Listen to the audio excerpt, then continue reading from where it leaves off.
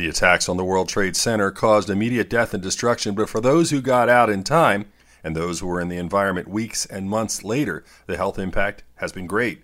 A review of 23 articles has found the direct exposure to air pollutants and resuspended debris from the collapse of the towers has been linked to respiratory and cardiac issues, cancer, autoimmune disorders, and thyroid issues. Post-traumatic stress disorder and depression top the mental health issues. Sleep disorders and gastroesophageal reflux conditions are much greater than the general population. 2 decades later, the impact remains. With your health, I'm Dr. Brian McDonough on 1010 Wins.